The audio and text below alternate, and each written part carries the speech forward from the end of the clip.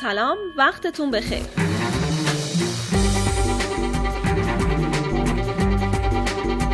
من عارفه هستم و به نمایندگی از تیم محتوایی اسمارتاپونچرز با قسمت 6 از اسمارت پادکست در خدمت شما هستم.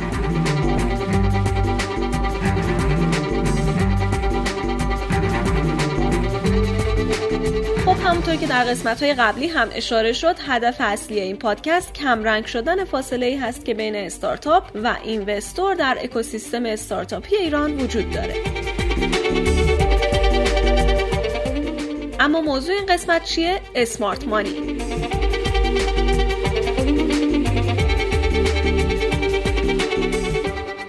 اگه بخوایم یه تعریف کلی داشته باشیم میتونیم بگیم که اسمارت مانی شامل تمام آورده‌های غیر مالی هست که یک سرمایه گذار میتونه برای استارتاپ داشته باشه. ما در اسمارتاپونچرز تلاش میکنیم علاوه بر سرمایه‌ای که به استارتاپ‌های پورتفولیو تزریق میکنیم بتونیم یک سری آورده‌های غیر مالی هم برای استارتاپ‌ها داشته باشیم که سهم این آورده‌های غیر مالی برای استارتاپ معمولاً منتورینگ و خلق اهرم رشد و همینطور کمک به افزایش سرمایه رانده بد هست و در ادامه هم مشاوره‌های حقوقی و منابع انسانی.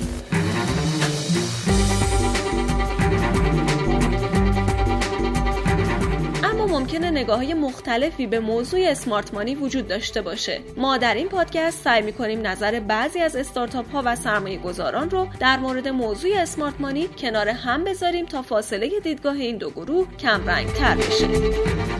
اما مهمانان من در این قسمت که در حوزه سرمایه گذاری فعال هستند آقای رضا روحی سرمایه‌گذار نیک‌اندیش و عضو هیئت مؤسس کارایا و آقای آریان افشار مدیر برنامه‌های شتاب دهنده فینووا هستند. و از سمت استارتاپ ها هم آقایان امیرحسین فقیهی بنیانگذار لحظه‌نگار و روزبه رادپرور فاندر سایبورگ و خانم رویا کیانبخت هم بنیانگذار و مدیر محتوایی استارتاپ ویترین نت.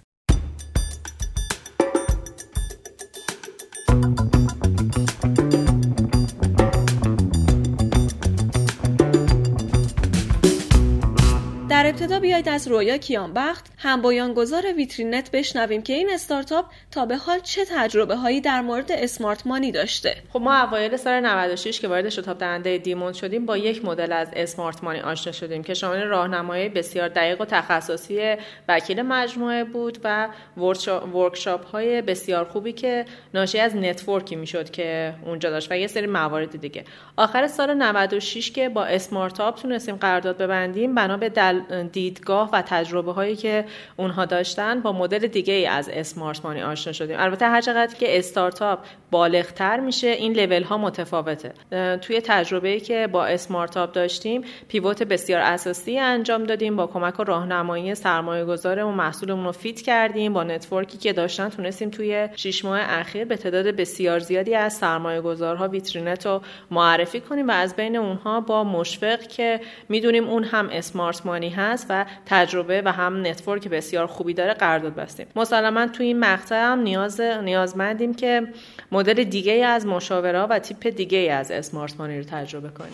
همونطور که اشاره شد استارتاپ ها در مراحل مختلف ممکنه به جنبه های مختلفی از اسمارت مانی احتیاج داشته باشن. امیرحسین فقیهی فاندر استارتاپ لحظه‌نگار هم به این موضوع معتقده. حالا بیایید از انتظارات غیر مالی بشنویم که لحظه‌نگار از سرمایه گذاران داره.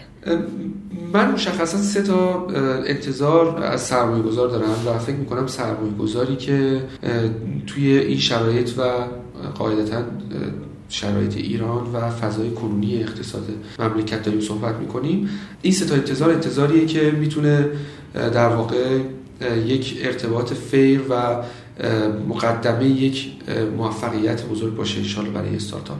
یکیش این هست که سرمایه گذار درک درستی از شرایط بازار، شرایط استارتاپ و شرایط موجود در واقع اقتصاد مملکت داشته باشه. این خیلی نکته مهمیه، اینکه سرمایه گذار با اطلاعی باشه، سرمایه گذاری باشه که از تکنولوژی ها خبر داشته باشه، سرمایه گذاری باشه که از وضعیت در واقع بیزینس های دیگه با خبر باشه، رقبا رو بشناسه. این خیلی کمک میکنه که وقتی تصمیم میخواد بگیره که من میخوام الان پول بیارم توی این شرکت، یا اگر مجامعی میخواد برگزار بشه و اون میخواد رأی بده توی اون مجمع، این در واقع خیلی بهتر کار رو جلو میبره و عملاً تصمیم گیری رو خیلی راحت تر میکنه. نکته بعدی اعتماد به هیئت مدیره است. معمولا الان هیئت مدیره توی استارتاپ ها از 1-2 نفر فاندر و 1 یا چند نفر هم از سمت سرمایه‌گذارها تشکیل میشه.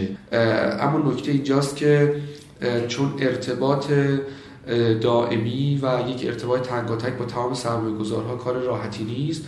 معمولا سرمایه‌گذار نماینده خودش رو توی هیئت مدیره قرار میده، اما تمام سرمایه‌گذارها باید به اون شخصی که توی هیئت مدیره قرار دادن و معرفی کردن و بقیه اعضای هیئت مدیره که شامل فاندرهای شرکت میشه اعتماد بکنن، اجازه بدن که اونها تصمیمات رو به خوبی بتونن بگیرن و کار رو جلو ببرن، که البته در مورد ما قطعا این شرایط به خوبی تا حالا پیش رفته.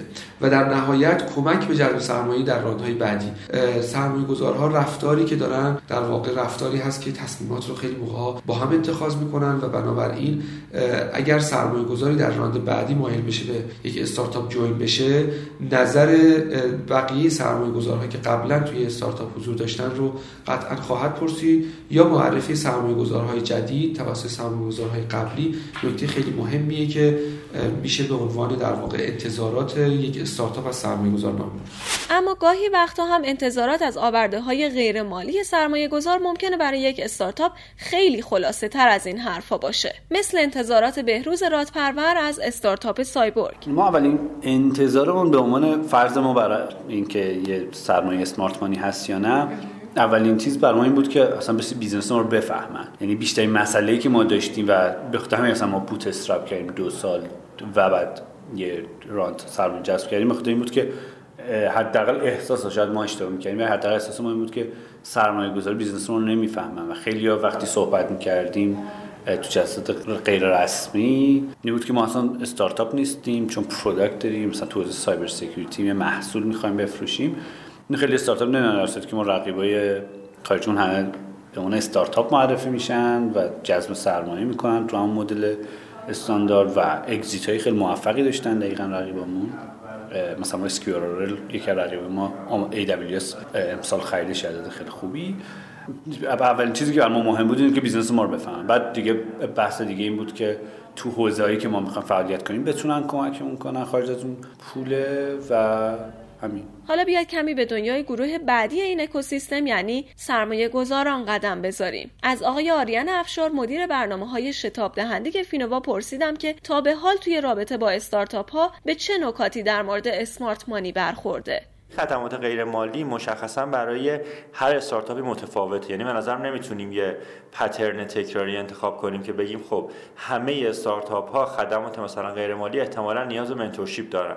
ممکنه یه استارتاپ ما خودش تو این حوزه خوب باشه که خیلی خدمات منتورشیپ نخواد. ممکنه توی حوزه‌های مشاوره بخواد که ممکنه اونا رو هم بتونه خودش مشاور بگیره و در واقع از اون پرداخت نقدی که انجام میشه در واقع پرداخت بکنه.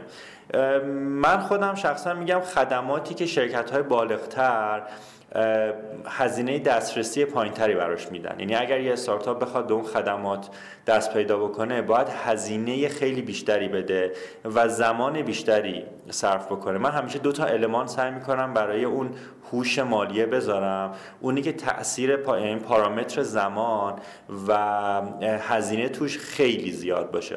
قاعدتاً هر سرویس غیر مالی که داده میشه به یه استارتاپ اون خودش با یه پرداخت مالی میتونه با یه بازه زمانی بره اونها رو به دست بیاره، ولی این زمانی که از عامل‌های رقابتی برای هر استارتاپه. اگر یه سرمایه‌گذار بتونه کنار سرمایه‌گذار مالیش کاری بکنه که هزینه و زمان استارتاپ تو یک بخش‌های دیگه‌ای خیلی زیاد کاهش پیدا بکنه، من این سرمایه‌گذاری هوشمند میدونم. و نکته مهمترش اینه که اصلا ممکنه یک سرمایه‌گذار بدون سرمایه‌گذاری مالی وارد بشه و فقط در زیرساخت‌هایی که داره بیاد اون خدماتش رو ارائه بده. برای همین اینجا باید اول از همه بدونیم که همه استارتاپ‌ها یک پترنی ندارن که ما بگیم خب پس سرمایه‌گذاری هوشمند فقط رو این زمینه میگرده که خب من بیام همیشه خدمات مشاوره بدم.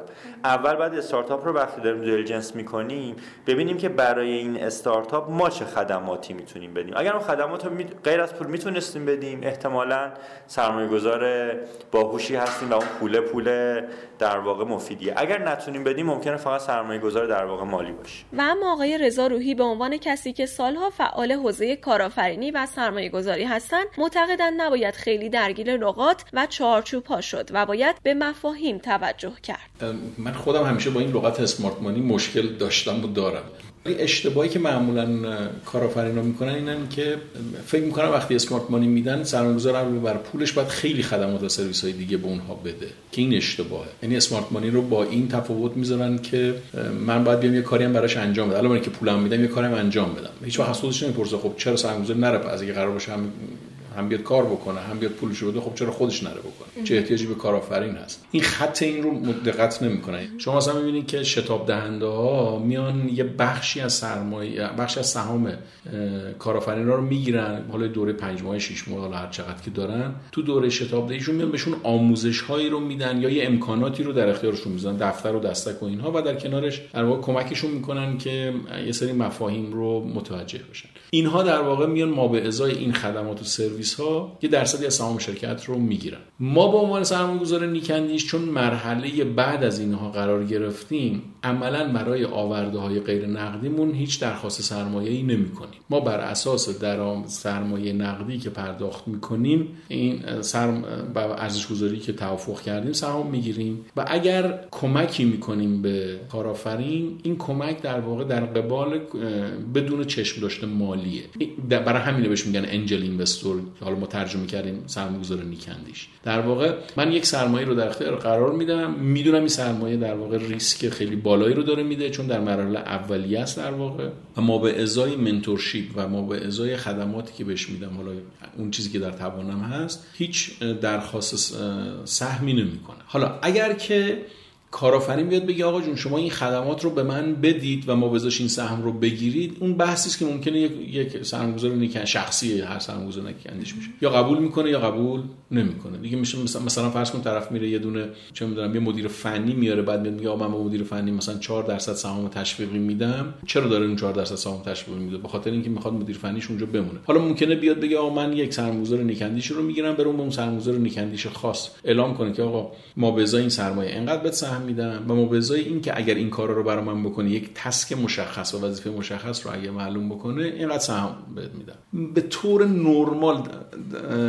در حالت عمومی، حالا من آماری ندارم ولی در حالت عمومی من ندیدم که سرمایه‌گذار نیکندیش ما به ازای خدماتش پولی بگیره، چون اگه بخواد پولی بگیره باید بره قبول کنه صبح تا شب اونجا باشه و این تناقض داره تا یه حدی با اون کاری که ما با اون سرمایه‌گذار نیکندیش میکنیم، چون ما باید بتونیم تو چند تا شرکت همزمان سرمایه‌گذاری کنیم و برای خودمون یه سبد سرمایه‌گذاری درست کرده باشیم. اگه من بخوام سبد سرمایه‌گذاری درست بکنم، خب فرصت این که بیام برم بشینم تو همه کار اجرایی بکنم ندارم. ممکنه کار مشاوره بکنم بهشون و از کمک‌ها یا از شبکه‌ای که آدمایی که میشناسم استفاده کنم معرفیشون بکنم. امیدوارم که کارآفرینا به این دقت داشته باشن که کار اصلی رو باید اونا انجام بدن. برای همینم هست ما ارزش گذاری که روی شرکت‌ها می‌کنیم، روی آینده اونها سرمایه گذاری می‌کنیم، روی این چیزی که ممکن در آینده اتفاق بیفته در آینده اتفاق نیفته. لذا به جای اینکه خودشونو درگیر یک سری مفاهیم و لغات و اسمارت مانی و انتظار از دیگران چی داشته باشن، برن بچسبن به کارشون رو خوب انجام بدن. و من سرمایه‌گذار اگه ببینم طرف کارشو داره خوب انجام میدم، تو رانده بندی باش میام، معرفیش میکنم، کمکش میکنم، چرا که نه. به نظرم باید اونا اول حرکت کنن و باید اونها اون جربوزه کارآفرین رو تو خودشون نشون بدن و بعد میتونن نه تنها سرمایه‌گذار نیکندیش که بقیه آدم‌ها رو هم به خودشون جذب کنن که بهشون کمک کنن، حالا چه مادی چه غیر مادی و چه فنی چه بقیه.